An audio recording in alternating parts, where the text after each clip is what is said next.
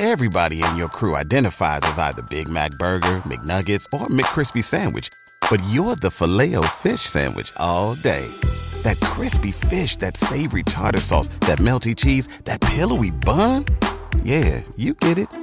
Every time. And if you love the Filet-O-Fish, right now you can catch two of the classics you love for just $6. Limited time only. Price and participation may vary. Cannot be combined with any other offer. Single item at regular price. Ba-da-ba-ba-ba.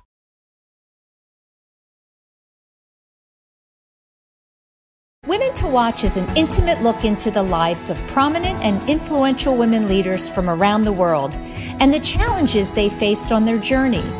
It's the real story behind her title. Join us every week to hear more stories about women from around the world and in your own communities at womentowatch.net. Do you stream on a Roku, Fire Stick, Google TV, or Apple TV? Now you can watch 6ABC 24/7 with the 6ABC Philadelphia streaming app. And the big story on Action News? Search 6ABC Philadelphia and start streaming today. Hi, everyone, and welcome back to another week of Women to Watch. I'm Sue Rocco. Thanks so much for tuning in. We have another great show for you this week. Joining me in just a moment will be Colleen Bashar. And Colleen is Senior Vice President of Enterprise Operations, also Chief of Staff to the CEO of Guidewire. And she'll be with me in just a moment. As always, be sure to stay with us during the breaks where you'll hear from our exclusive watch team of on-air contributors, bringing you all kinds of news and updates from their industries and their companies. And this week, Sherry Morrison, for our Lifestyle Watch segment, is going to be speaking with Jackie O'Malley. Jackie is the founder and owner of Project Mindfulness. And Project Mindful. And she's teaching people, it sounds kind of simple, but she's really teaching people how to pay attention. And I think in the world we live in with all of the noise and distractions, that can be difficult sometimes. So it's going to be an interesting segment. So now I'm very honored and excited to welcome to the show, Colleen Bashar. Hi. Hi, Colleen. Welcome to the show. Thank you so much. I'm so excited to be here. I'm so happy to have you. We had a wonderful introductory call, and that was quite a while ago. But I loved how candid you were with me about, kind of your background and your life story. So I'm excited to share that with our viewers. And I understand you're joining us from North Carolina, Raleigh. Yep. Mm-hmm. How is it there today? It is beautiful, sunny, and about 80 degrees. Oh, nice. I know. Beautiful. Yeah. Well, listen, first of all, tell our viewers where you grew up. Primarily in upstate New York. I should say Western New York, around the Rochester area. Okay. Yeah. And can you talk a little bit about the community there? What was that like? Neighborhood? Yeah. So from kindergarten through 6th grade, I grew up in Pittsford, New York, which is a suburb of the Rochester area. Great community. At that age, the important thing that I would notice is friends and how close from a neighborhood perspective are my friends so I can get to their houses. But it was just a very fun, safe place to grow up. Moving into 7th grade, I actually moved an hour away to a very small town in about an hour south of Rochester, where my mother grew up, where my grandparents grew up. Which was a very different experience in a small town. And everybody walks to school. There is not a lot of extracurricular activities outside of what you're doing in school because it's such a small town. And so you just do a lot of hanging out with friends and neighbors on the street and trying to stay out of trouble. Right. But it was also a great place to grow up because of that tightness. You didn't have to get a ride everywhere. You could just walk. Which was really nice. So very different perspectives from both of those towns, but I have nothing to complain about. I thought they were both great. Yeah. And different from today, I would say we spend a lot of time in the car, Yes. And I grew up similar to you. And now as the mother of 2 kids, it was when they were younger, just so much driving around and there's networks in faraway places, I want you to talk a little bit about your mom and your relationship with her. I know that she was a huge influence on you and really Yeah. helped develop your values. Talk about her. Okay. So my mom is my rock. Incredibly strong, driven, smart. She and my father got divorced when I was 3. And very shortly, we were living in Florida at the time. Very shortly after the divorce, she moved back up to New York, first Rochester, and then we moved to where her parents are. But, to be closer to family, because she was going to need the support. So as a single mom, she focused on my brother and I making sure that we had everything we needed to be successful, that we knew that we could do anything that we wanted to do. And she continued to invest in herself. So I saw that firsthand without even realizing it as she continuously went back to school. So she got a master's in education, and then she got a master's in school psychology. Then she got a certificate of advanced study for school administration. So she just kept advancing, showing us that, you have to focus on yourself and develop yourself if you want to be able to focus on your kids and develop your kids. Of course, I didn't know any of that until now, looking back on it. Yes. The lessons that I learned. Yeah, that's so often the case. Yeah. And I'm curious, did she have conversations with you about her pursuing, further education and exploring more of the world? Or was she just busy doing it and you were observing? Yeah, I think when I was younger, so, in elementary school, she was just doing it. That wasn't a top of mind for a 5th grader. But as I got older and started talking about college, that's when she started giving me a lot more of her perspective as to, why you should go, what you should be focusing on. Just making sure that she knew that nothing was off the table, that no matter what I wanted to study, you could do it. Whereas when she grew up, you went to college and, maybe the goal was to get a career. Maybe the goal was to get a husband. It was very different back then. Right. There were 6 or 7 careers that women went after if they were going to college, whereas now it's very different. Yeah. Tell me a little bit about, the impact of not having a father in your life full time. I'm sure that was something missing for you. Yeah, definitely. So first of all, my father is an extremely talented pulmonary specialist, has an amazing career. He's really, really funny. And so he is everyone's favorite. But to me, as a little girl, my father had a new wife and they had 2 kids together. So to me, it was, he's choosing this other woman and this other family over me, even though he wasn't. I mean, he never said that to me, but it's just what you think subconsciously as a little 3-year-old, 4-year-old whose parents are divorced. And so through that, I wanted him to, accept me and appreciate me and more than anything.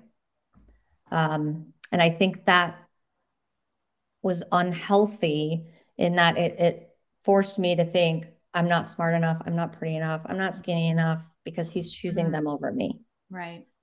So common. So yeah. Common. And so I think it impacted my self-worth, and then subconsciously it creates a belief in you that then you create a different personality completely subconsciously throughout your adult life.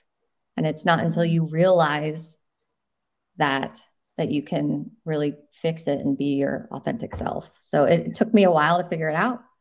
And it's, a forever learning process, but.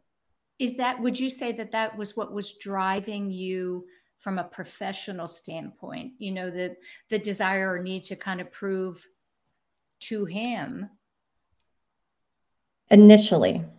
Okay. So I chose my major in college for two reasons. One, because I knew it would be what I was good at, but I also knew it would be impressive to him. Yeah. So initially I wanted to be a doctor because he's a doctor.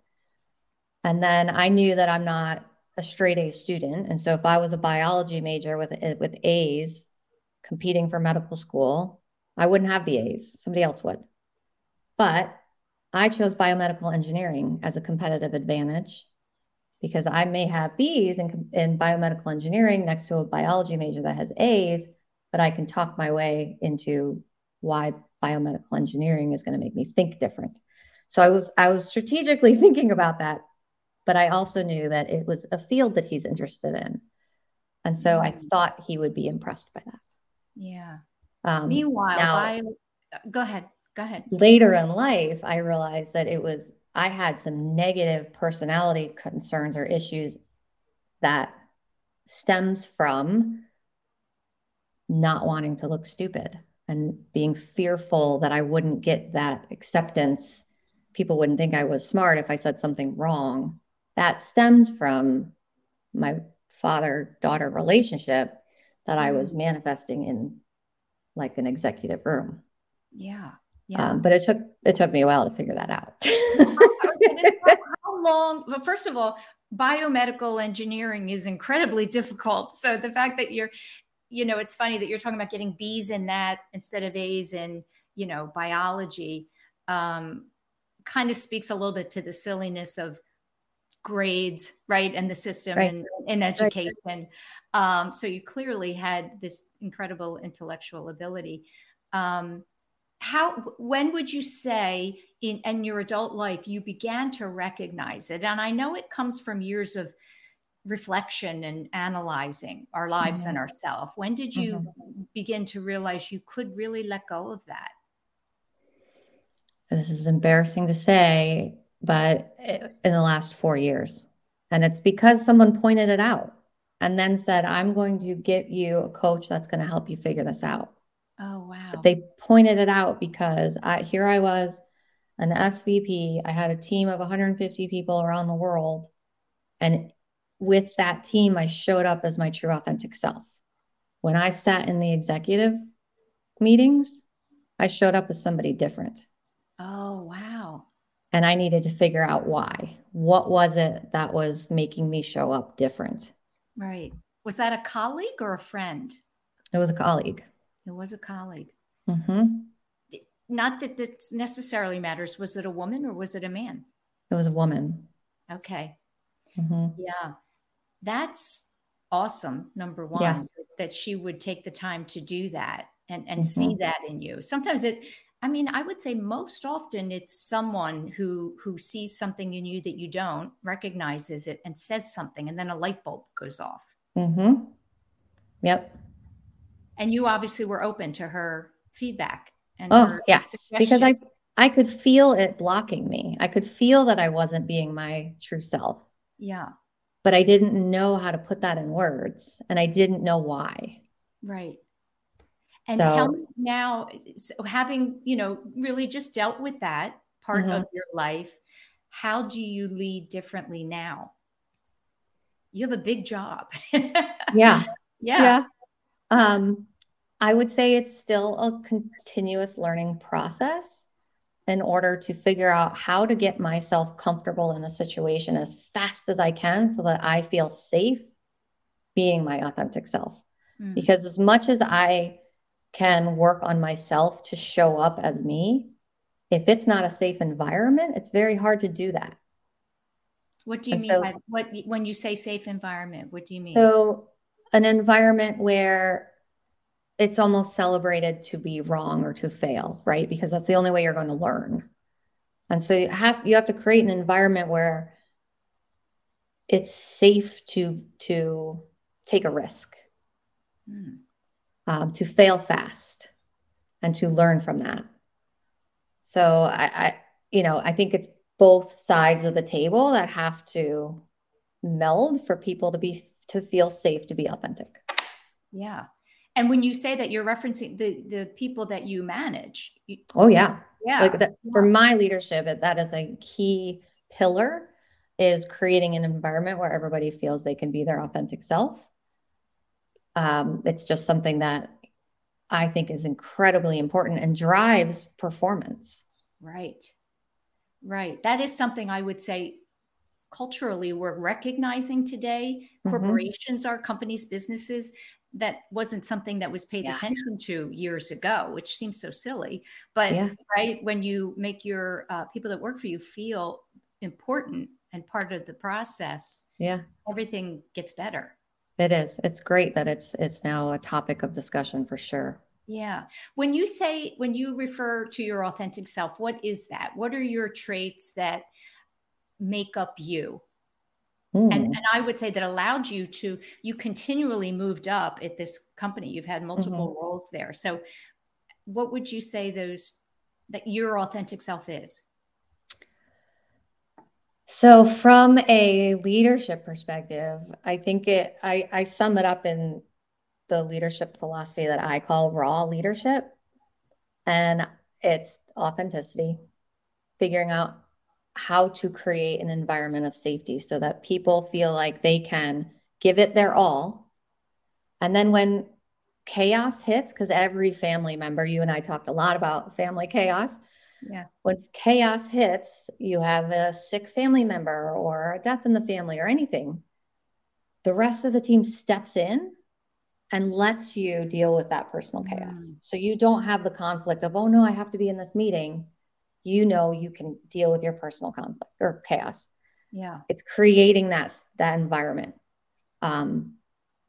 Vulnerability, I think, is also very near and dear to my heart. I think the more you can show vulnerability, the more you will have a following, the more you will gain people's trust and lead by example, because vulnerability takes courage. And I think when you share vulnerable aspects of what you are working on at work, personal life, whatever, it gives you a connection with someone where they feel like you are a person. Human, right? Yeah, right. Yeah. We all have it. It's just that not everybody talks about it. Exactly. Pretending is the worst, right? Pretending whatever's happening, internally is not. Leads to illness, all kinds of anxiety and all of that. So we're going to go into our first break. When we come back, we're going to talk a little bit more about your work. And I have a question from one of our viewers and listeners. Okay, great. Stay tuned for our watch team, and we'll be right back with Colleen Bashar. We are CHOP, and we can't wait to show you around. We're the nation's first children's hospital. Now, a care network with more than 50 locations that continues to expand. 3 state-of-the-art research buildings with 1.5 million square feet of space. We have grown from 12 beds 165 years ago to nearly 600 beds and one of the best children's hospitals in the world. We have a level 1 trauma center, 11 floors of patient units, more than 20 operating rooms, first of its kind delivery unit for babies with birth defects, a separate cardiac operative and catheterization suite, and places to learn, like our internationally recognized simulation center. We have trained generations of leaders in the field of pediatrics. We are world leaders in medicine, surgery, and science. One of the top recipients in NIH funding for pediatric research. In this building, pioneers in CAR T therapy, mitochondrial disease, brain tumors, hyperinsulinism, and other rare diseases. Here, groundbreaking work in fetal surgery, genetics and genomics, and neurology. In our newest building, leaders in social determinants of health, clinical informatics and epidemiology, autism, trauma and injury prevention. Our patients come from every state and 115 countries.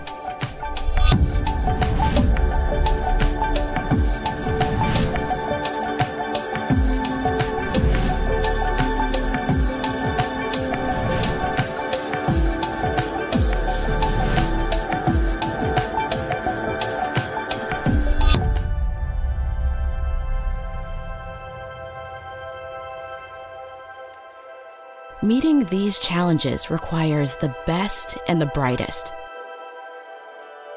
We are passionate about pediatrics. We are motivated to make a difference in the world and in our community. We are a team. We are CHOP.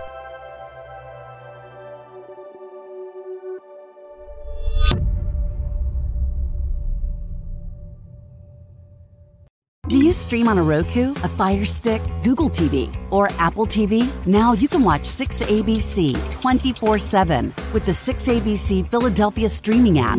Watch action news live. And the big story on Action News. Plus special programming, breaking news, and severe weather updates. Tremendous amounts of rain. Always on. Always the news team you trust. Watch 6ABC 24/7 on your streaming device. Search 6ABC Philadelphia and start streaming today. Hi, and welcome back to the show. I'm joined this week by Colleen Bashar. Colleen is Senior Vice President of Enterprise Operations, and she's also the Chief of Staff for the CEO of Guidewire. By the way, it's a software company.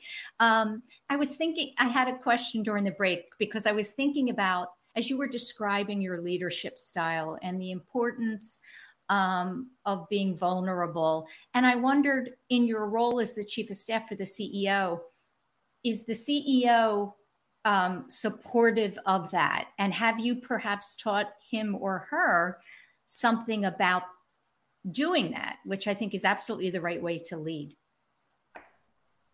So TBD, only because I am newly supporting him as Chief of Staff. I was supporting our Chief Operating Officer, and just in the last week we switched. So now I am supporting him. Okay. So because you needed another position. Yeah. So he will have a foreshadow of what we're going to be talking about if he listens to this. Yeah, well, that's exciting, and that's great. And you never know which way, my guess is he'll be teaching you something, you'll be teaching him something. 100%. He's already taught me a ton. Yeah. Yeah. So I have a question from a listener. Her name is Dusty Wofford. She works for CBRE, which is, I know that company very well. It's a global commercial development real estate company.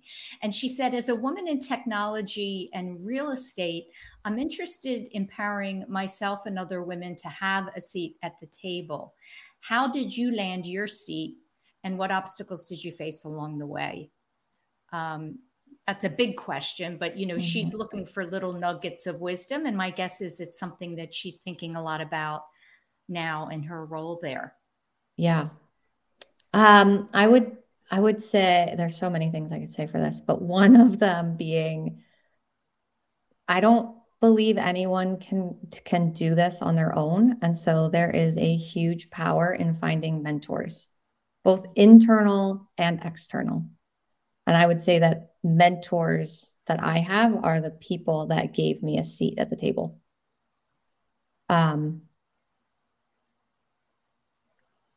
I think mentors can be challenging because people feel like, what I have heard from people is they hesitate to reach out to senior level mentors because they don't want to waste their time. But I had that same fear. And I have now learned that the mentor gets almost just as much out of the conversation as the mentee. The mentee just has to believe in that they have something to offer. They have a perspective that the mentor doesn't have. And so sharing that adds value to the relationship on both sides. So don't be afraid of getting mentors to help get you in the door. Right. Did you ever have bad experiences being a female in a very male-dominated industry? And if so, how did you deal with those instances? Yeah, unfortunately, I think those instances still happen today. The way that I handle it is I try not to make it about men versus women. And I try to just make sure that I'm at the table because I have something to add. And even if I'm the only woman at the table, it doesn't matter. I'm going to add the value that I want to add and then try to bring some more women along with me as I get the opportunity. This isn't just in tech. I mean, when I got my MBA, there was 110 people in our class and there was only 9 women. Wow. which is just crazy. And that's, not that long ago. Yeah. And, I did the executive MBA. And so you have to be a little bit older in your career to take that path. But, the problem is, I think it's childbearing age that, you're supposed to have worked for 5 or 7 years, and people are then having families. So I don't think it attracts as many women. And so that's another aspect of it, is we have to create an environment where, women can do both.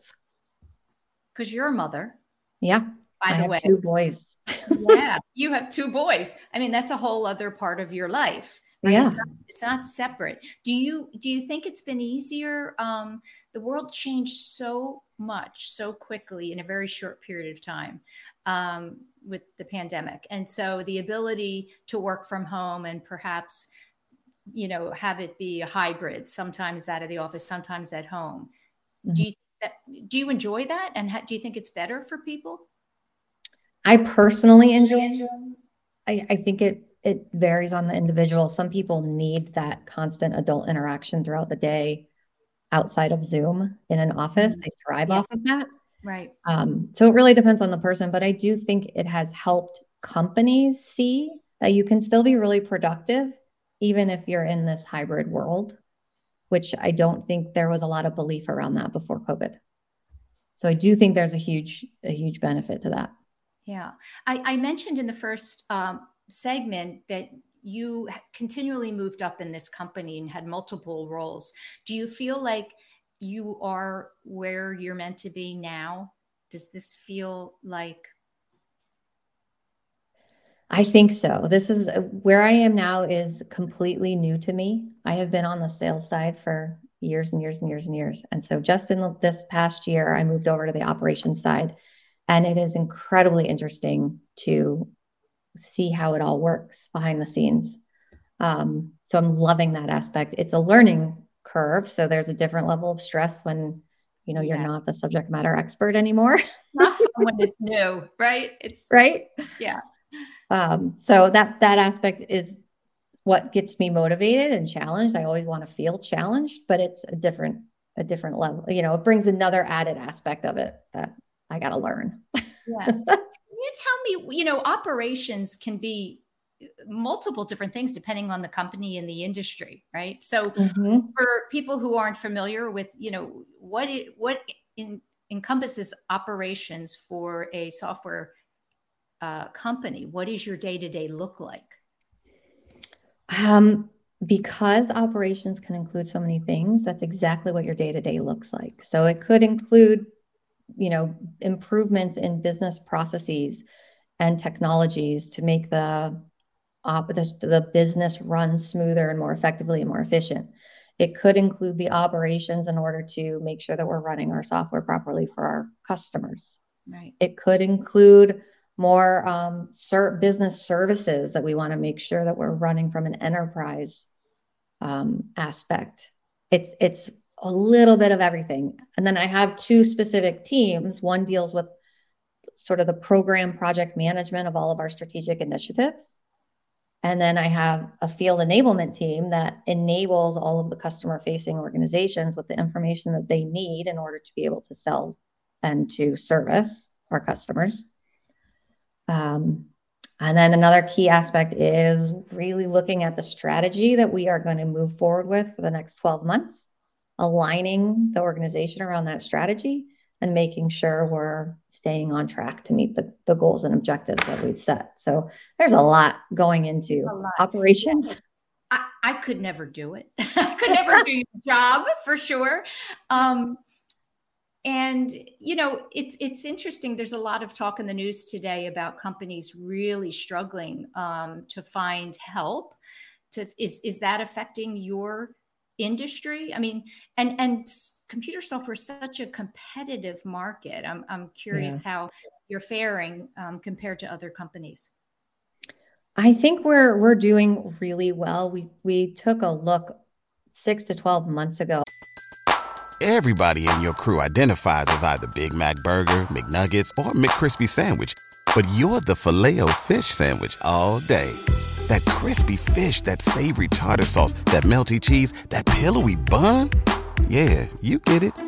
Every time. And if you love the Filet-O-Fish, right now you can catch two of the classics you love for just $6. Limited time only. Price and participation may vary. Cannot be combined with any other offer. Single item at regular price. Ba-da-ba-ba-ba. But this problem of the Great Resignation that was approaching all of us, and we planned ahead of time for that, which I think has really helped us make sure we're staying on track and, not losing a lot of people and being able to still be really productive. But it's just a scary environment right now with all of these large tech companies doing a bunch of layoffs. It just creates, fear in the environment that we have to try to, make sure that people don't have that sense inside the organization. Yeah.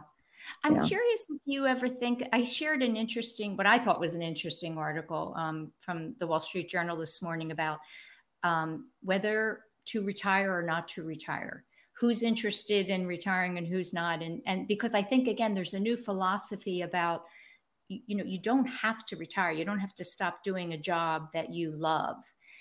Is retirement in your mind? Is it something you think about, or are you more on the side of, gosh, I really enjoy my work and my role and I want to do it as long as I can? I think I'm in the middle. I'm not ready to retire. I love what I do, but I do see the light at the end of the tunnel of being able to do a little bit more personal, goals and adventures with my husband. But right now, I love what I do. I love being a role model for my children, especially because I don't have a daughter. So I need to make sure they understand all of the things that a woman can do. Yes. So retirement, unfortunately, is not in my near future, but it is out there. I'm not one that wants to work until I'm 80. I can promise you that. It's evolving. From what I know and our conversation, what I've read, you're pretty active and, adventurous, and, talk to me a little bit. If you had that freedom, what kinds of things would you be doing? Oh, I would be skiing in the winter. I would be hiking in the summer, skiing in the winter, golfing year round somewhere. Wow. Yeah. And I'm lucky that my husband and I have the same likes. So we do all of this stuff together. So yeah, it will be, and my kids too. I mean, we all sort of created that so that we all like to do the same things together. Play outside, which is so healthy and good, right? It's all about keep moving. When you think about your boys, I ask this question a lot because I'm a mom too. And I, what worries you for them in the world that we're living in, which is, it's fabulous and it can be a little kooky. And what are some of the things when you think about them that you worry about for them and their future? That's going to be harder and difficult than I think when we were growing up. Yeah. I think the things I focus on with them are some of the emotional intelligent topics, especially because they're boys, soon to be men. Making sure that they understand how to articulate how they're feeling, make sure that they feel that they are brave enough to speak up for themselves.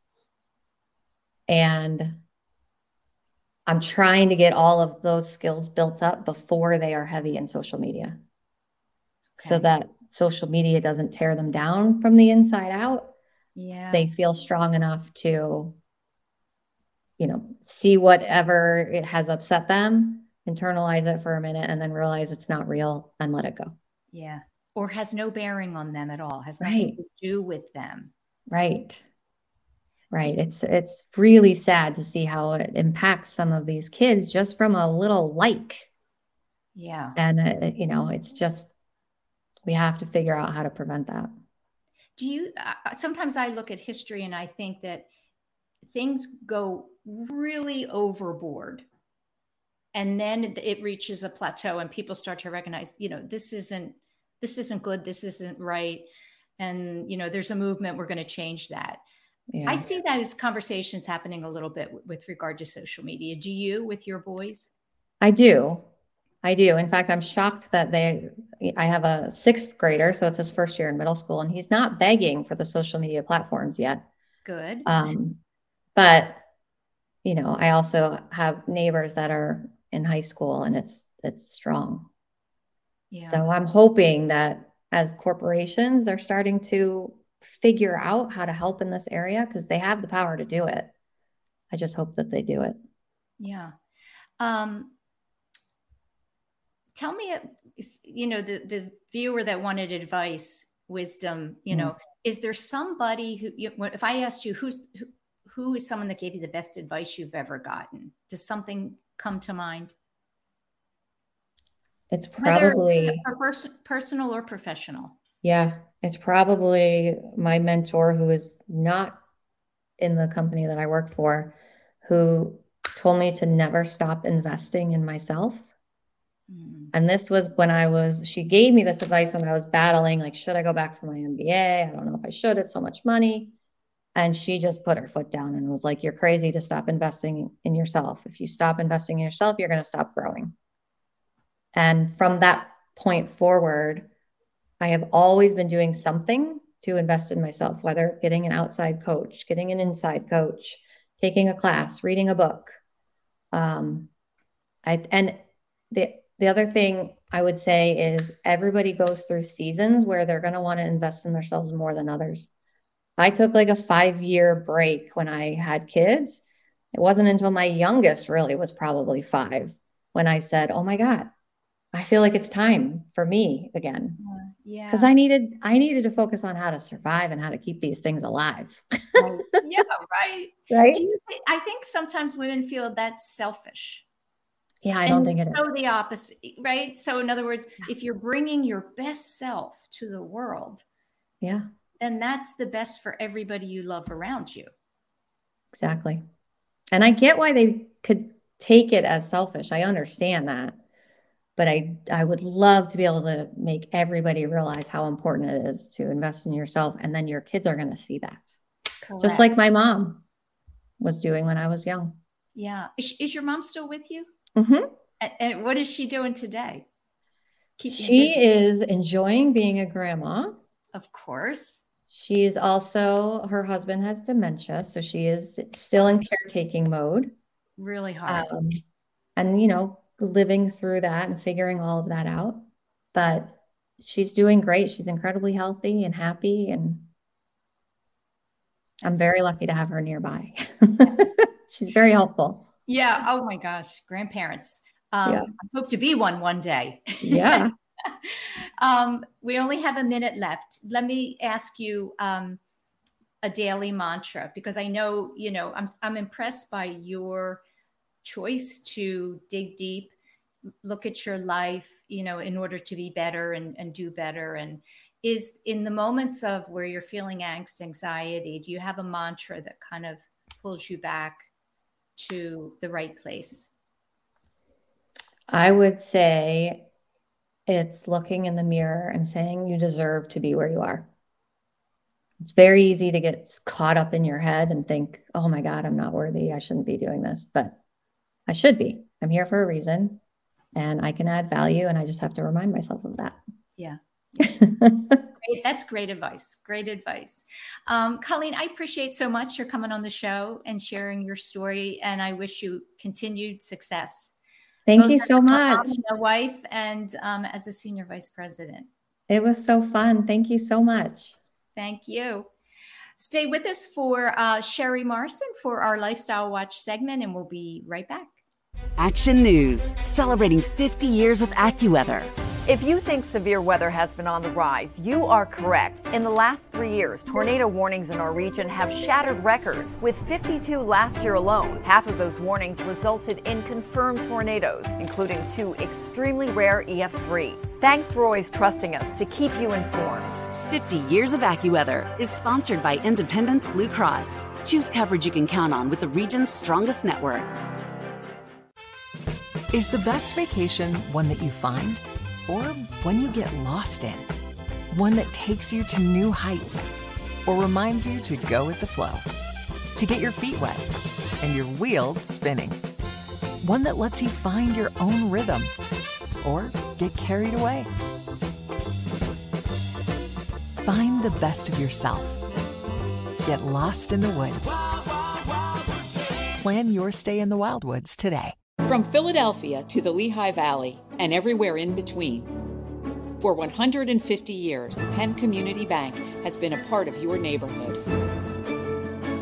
Helping businesses start, supporting families as they grow, and staying connected to the people and places that make this region special. It's who we are and where we're from. Penn Community Bank. Here we are, and here we grow.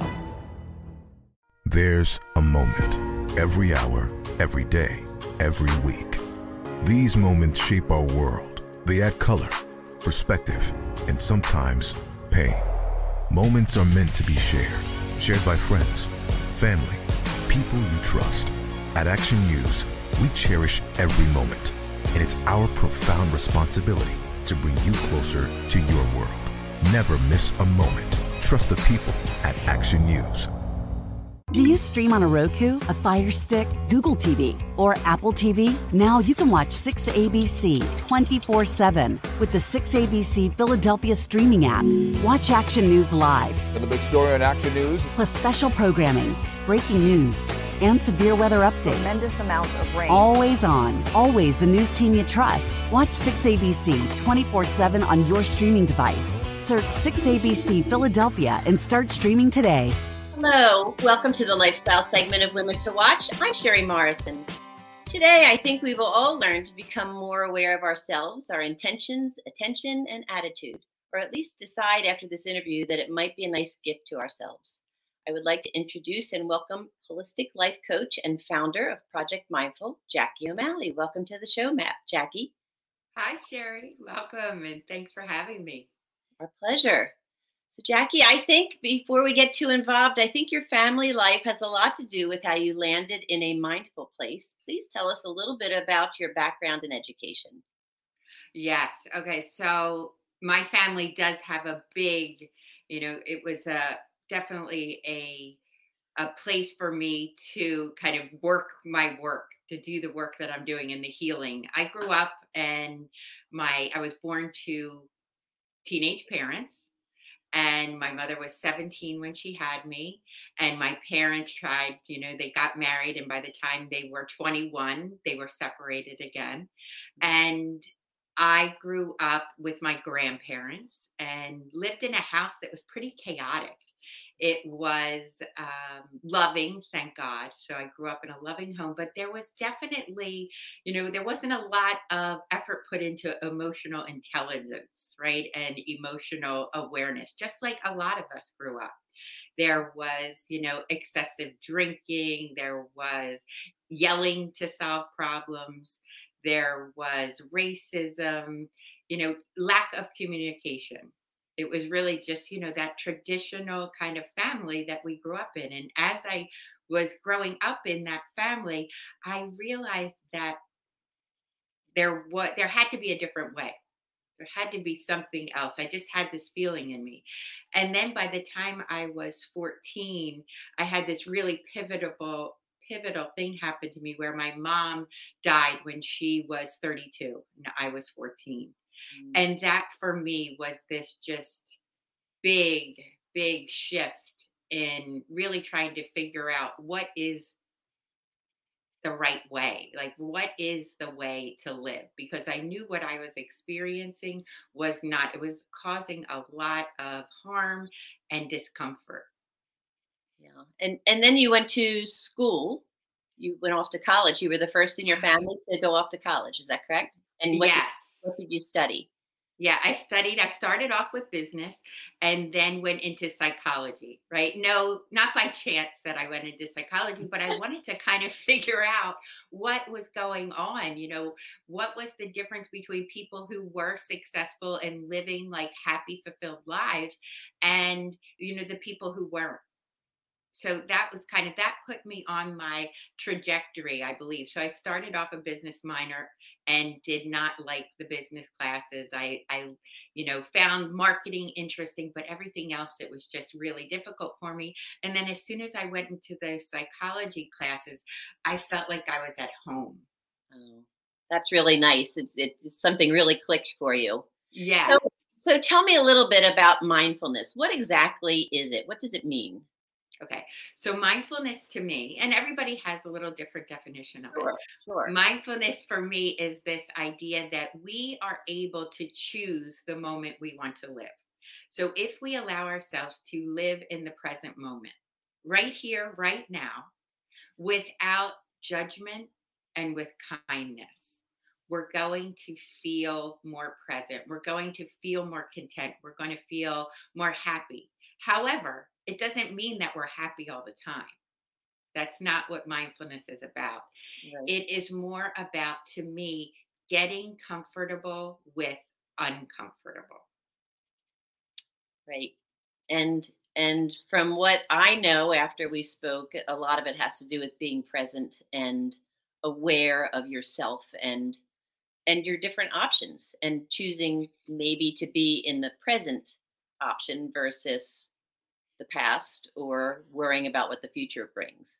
Yes, exactly. And when you think about it, just how many people we know, how many times we get stuck in after thinking, the what if thinking, the to dos. Like, how many times do we write our to do list, but then we are constantly thinking about it? Like, it wasn't enough to write it. We have to constantly be going through it in our mind. Yeah, it wears on you all of the time. Yes. Yeah. After you went to college, you started your family, and right around that same time, you were going for your master's. Then you had 3 children in 3 years and a month. Oh my goodness, I can't imagine. And you said you went through 3 to 5 years of survival mode, not thriving, and that having kids was a milestone. How did the practice of mindfulness get you back on course again? Yeah. So anyone who has kids or is around kids would know that when you are immersed in that parenting, it can feel so overwhelming. And especially if you don't have the tools to manage emotion. Right. When you have these little kids around you and, you're being pulled in one direction and you're still trying to work and you're trying to get things done during the day, it's so difficult to be able to stay in the moment. Your mind can tend to just go to the future or even to the past, thinking, I wish I was back there, or I can't believe that happened. And look at me now. And what it allowed me to do, my mindfulness practice, was this thing that kind of saved me. As a mother, I thought I was going to be an amazing mother. Everything that led me up to where I was at that time, I wanted to be a mom. And then as soon as it happened, I realized I didn't have the emotional bandwidth to be the mother that I wanted to be. Wow. And yeah. And what I realized was that I was impatient a lot of the time. I was yelling more than I wanted to. I was feeling unworthy, waking up every day with this incredible heaviness on my chest. And also wondering, why do I have it? Because it would seem to everyone else that my life was amazing. Right. And I'm sure the classes that you were taking for your master's, which had everything to do with all of these issues, were helpful in getting you through it. Yes, yes. Helpful, but also like what you find when you first go on this journey of kind of connecting into yourself, it can feel very overwhelming at first. Very overwhelming because you start to see all the things that are wrong. You see them as right, but they're not wrong. They're just part of your journey. Yeah, Right? and the one thing you said to me that rings true through all of this was you are not your thoughts. I mean, that to me, how many times do we all get stuck in our own head about what we think we are based on our own thoughts, not real what's really going on, but just what's stuck in our head. Oh my God. So that one for me. So I graduated from my master's program and I did great in the master's program. I totally enjoyed it. And then I was immersed into parenting immediately. And it was a shock. And I thought, I had a lot of preconceived thoughts. So when you think about where our thoughts come from, most of our thoughts come from the people who were around us when we were growing up. So we were like little sponges, right? Yeah. And we took in their thoughts, and this is what we call our conditioning, right? So we're conditioned to believe things about ourselves. And then when we start to figure out that maybe they don't fit right for us, then the anxiety even gets bigger, because it's like, oh, I told myself this thought for so long, and this isn't what I think anymore. And it starts to cause that anxiety. Sherry, how many thoughts do you think we have on average a day? Oh my gosh, too many. I have no idea, but I know for me, it's too many. Yeah. So on average, human beings have anywhere between 40 and 60,000 thoughts a day. Oh my gosh. Right? That's wild. Yes. So if we have that many thoughts, how can we be all of those thoughts? Yeah. How do you filter through those? Mindfulness. Yeah. Right. So that's the tool. Mindfulness helps us to start noticing the thoughts. And then we get to ask ourselves, is this thought helping me or hurting me? Yeah. Right. Yeah. Most of the time, the thoughts aren't even helpful, and we just continue to have them every day over and over again. And some of them are because someone else told us that's who we're supposed to be, or that's who you are. Well, I know you went to school in California, you took some courses, and unfortunately we're running a little bit short on time here. So after our conversation and I reflected back on so many things that you said, I felt like so much had changed in my mind, at least for the next few hours, about the different things I was thinking about. So clearly this is a really good place for you and you're good at it. Yeah. I feel so fortunate because I have found my passion. I was a hotel supply salesperson. I worked in automobile supplies. I worked in publishing. And I have found that place that just really lights me up. And I feel so grateful and lucky to be able to do what I love and to help people heal. Yeah, I know you travel around, you teach children and teachers in schools how to be mindful. Now you're focusing more on the teachers because you find that the message will travel further. If you can teach them how to teach the children to be mindful, you can have a larger territory and a bigger effect, which is wonderful. Yeah.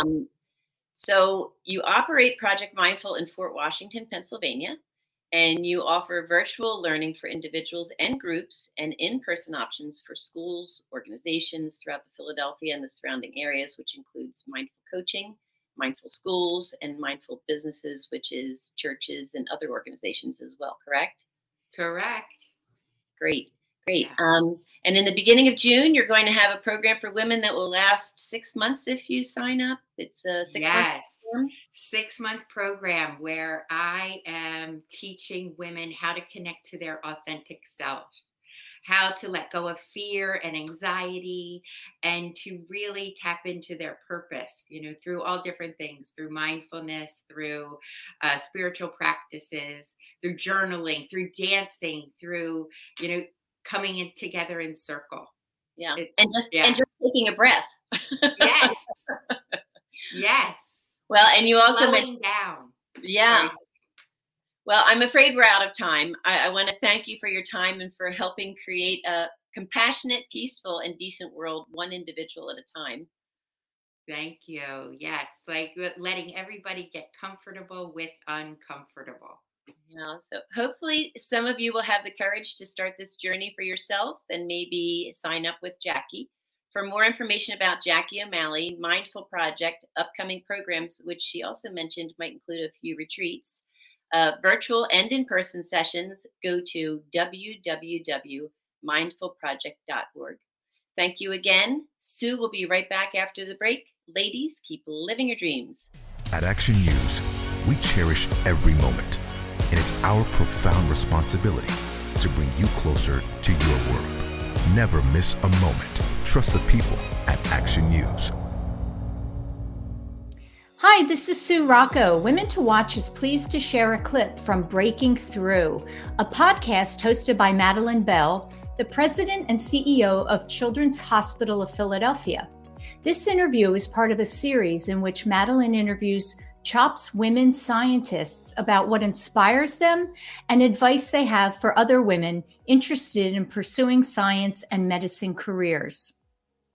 My guest today is Dr. Marnie Falk. Dr. Falk is a geneticist who specializes in caring for children with mitochondrial disease. So let's start with you describing what is mitochondrial disease and how does it impact children? Absolutely. It's very hard to look at somebody and know that their mitochondria aren't working. I give the analogy to my patients of a doll. If somebody brought you a toy doll and the doll's arm wasn't connected, you would know there was a trauma. There was something obviously wrong. But if somebody brought you that doll, let's say a child, and the doll wasn't walking and it wasn't talking and it wasn't blinking and the lights weren't going on, most parents would try to change the batteries. Well, that's what we think of as mitochondrial disease. The batteries aren't working properly. So things like Alzheimer's disease, Parkinson's disease, even aging. When we age, our mitochondrial DNA integrity becomes impaired. We get deletions in it and we get less mitochondria. And you know this because if you're at a party with grandkids and little kids, who's the ones running around? It's the little kids because their energy is just so much higher because our ability to make energy goes down unless we exercise. That really helps us. So we're still learning all the different areas where mitochondrial dysfunction is happening. We're now recognizing it's probably much more than even 1 in 4,300. It's probably many more of us than we'd like to admit. To hear more of Madeline's interviews with CHOP's amazing doctors and scientists, listen to Breaking Through with Madeline Bell, available wherever you get your podcasts. Welcome back. That's it for another week of Women to Watch. Thank you so much to Kateri for producing the show and to all our sponsors. And stay tuned for my interview next week with Dr. Judy Ho. Dr. Judy is a forensic neuropsychologist, and she's a famous media personality. Have a great week, everyone. It's the #1 news at 10 p.m. Action News on PHL 17. Join Shari Williams, Gray Hall, Deuces Rogers, and meteorologist Adam Joseph for all the big stories at a time that's right for you. Action News at 10 p.m. on PHL 17. Now, the Women to Watch, Military Watch. Hi, I'm Carol Eggert, Senior Vice President of Military Affairs at Comcast, NBC Universal. You know, seriously, last year, the U.S. Army fell short of its recruitment goal by 15,000 soldiers. The other branches of our nation's military are experiencing similar challenges. Now, how can the military position itself as an attractive experience for current and future generations? As military leaders address these issues on the front end, there are ways civilians can support those efforts on the back end. Less than 20% of those who serve make the military a lifelong career. The vast majority wish to take the skills they've learned, the talents they've refined, and the education they received into the civilian workforce. That's why it's important for employers to continue their efforts in recruiting and retaining military community talent. For those who choose to leave the military, knowing their military experiences are understood, valued, and sought after by employers could influence whether these highly talented and dedicated people choose to serve our nation. And our nation has made incredible strides in understanding the skills, experiences, and spirit people with military experience bring to our workplaces. None more so than in the last 15 to 20 years, as our nation's military was in the forefront of people's minds throughout the wars in Iraq and Afghanistan. At Comcast NBC Universal, our military hiring goal has forever changed our company's workplace culture for the better. It will remain a significant part of our organization's commitment to serving the military community. If you're motivated to recruit and retain military talent, Psych Armor has a series of free online courses for employers. Just go to psycharmor.org to learn more.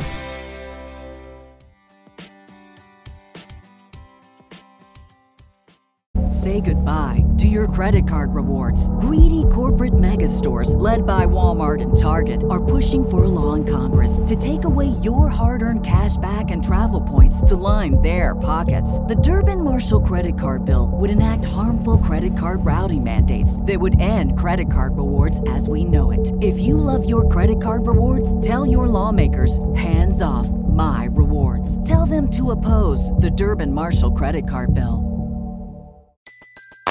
Everybody in your crew identifies as either Big Mac Burger, McNuggets, or McCrispy Sandwich. But you're the Filet-O-Fish Sandwich all day. That crispy fish, that savory tartar sauce, that melty cheese, that pillowy bun. Yeah, you get it. Every time. And if you love the Filet-O-Fish, right now you can catch two of the classics you love for just $6. Limited time only. Price and participation may vary. Cannot be combined with any other offer. Single item at regular price. Ba-da-ba-ba-ba.